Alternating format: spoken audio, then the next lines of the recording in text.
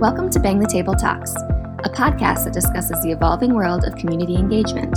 Explore and learn with us as we host conversations with leaders in community engagement, stakeholder consultation, and public participation. We'll discuss current trends, best practices, as well as tips, tools, and ideas for better engagement programs.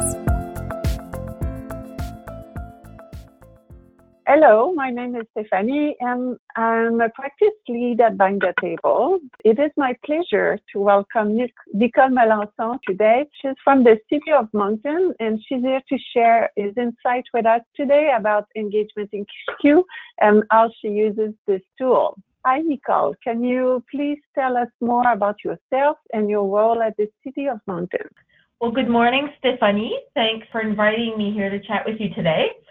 So yes, my name is Nicole Melançon. I am the Manager of Communications and Bilingual Services here at the City of Moncton in New Brunswick, Eastern Canada. Here I specialize in strategic planning for long-term projects. I work in employee communications and engagement.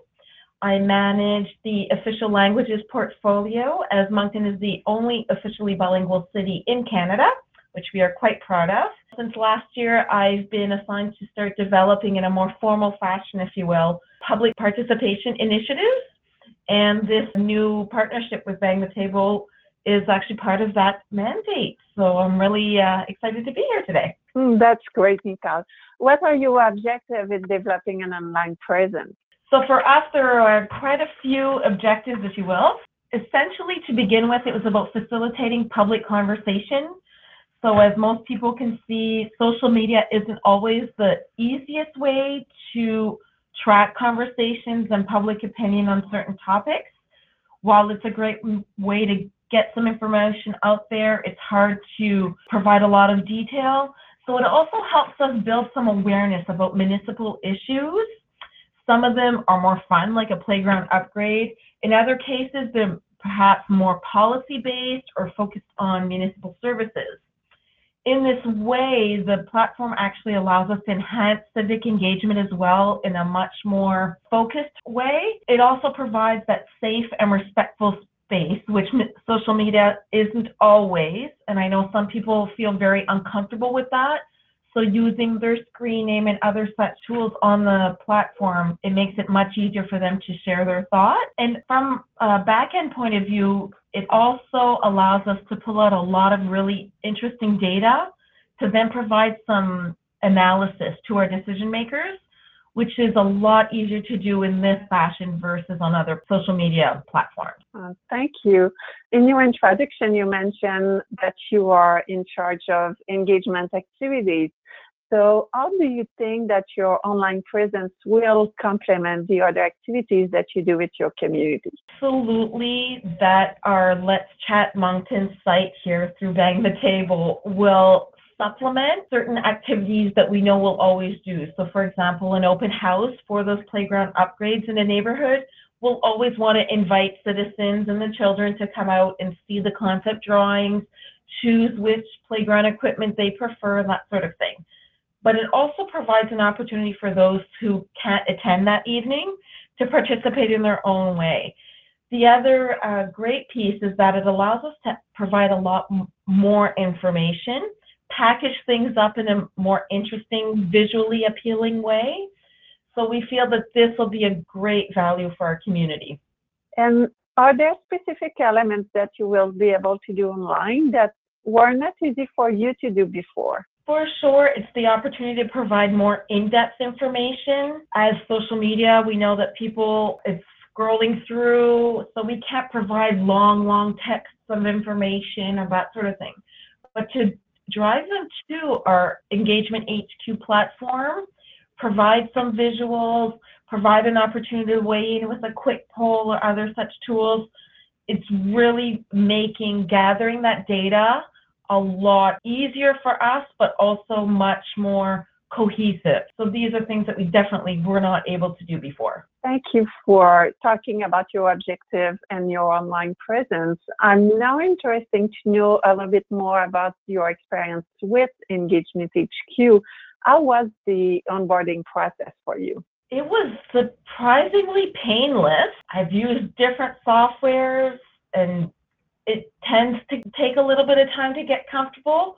Whereas for this one, it was really, really easy, user-friendly, a great one-day training with yourself, Stephanie, and to the point where I felt that I wasn't going to break anything, right? That always that nervousness you feel.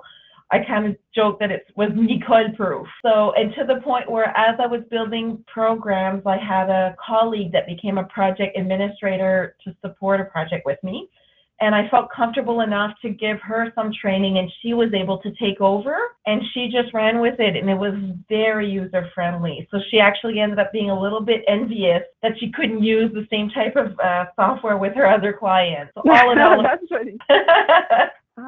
So if we go back in time about 3 months ago, how did you find the learning curve to create your site at first and to develop your first couple of projects? The biggest piece for me was mostly about how to gather the information I needed from my colleagues in the other municipal departments, how to interpret that information and then package it appropriately for Engagement HQ. So as an example, we did a project recently in partnership with our engineering department. So when I asked for information, obviously I got back a lot of technical documents, needing to break it down, finding definitions. It was about how do I, also as a citizen, understand this information and present it in such a way that it's easy to understand for my neighbors, right?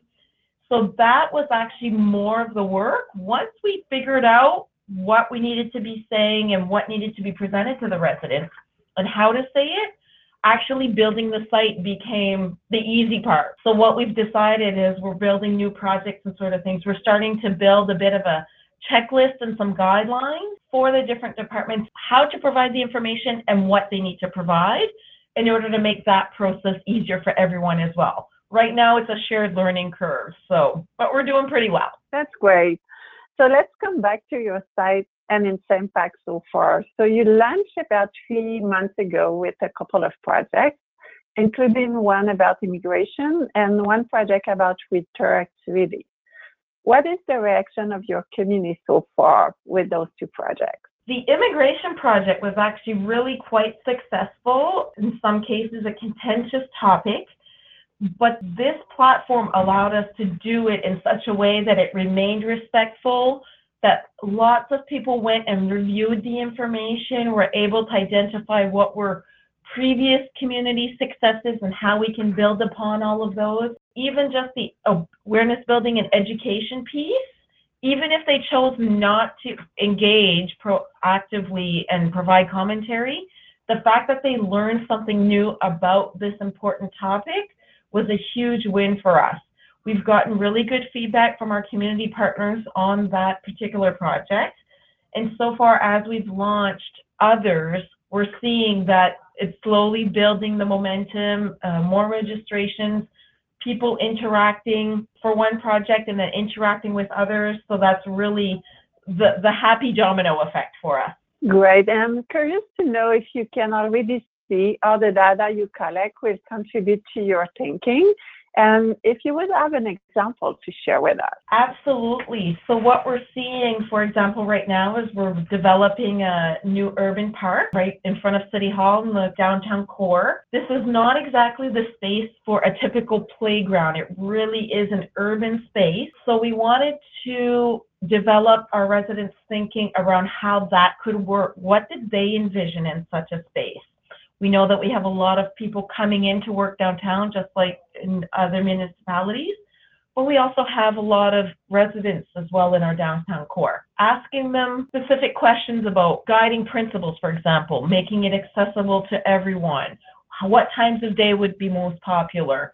Is seating important? Is lighting important? And seeing where people rank all of these criteria will definitely help feed the architect is thinking in his design, right? They are contributing one by one, and then as a whole into the design of this new downtown space. So we'll be able to show this with a bit of a campaign after the concept is finalized to show, okay, we know that, for example, 80% of you told us seating was really important, and this is how we brought that into the design.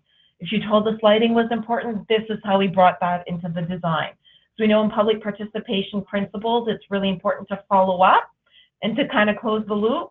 So this will allow us to do so. Otherwise, if we had just done a call out on social media, it would have been really difficult for us to kind of rein all that information in and do something really solid.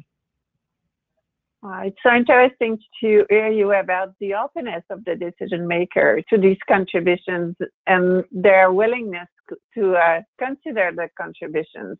Thank you. And you just sharing such a great example. So in closing, can you summarize the benefits you noticed with the development of your online presence? A couple of things. For us inside, I guess it's about the data that we're able to collect and analyze.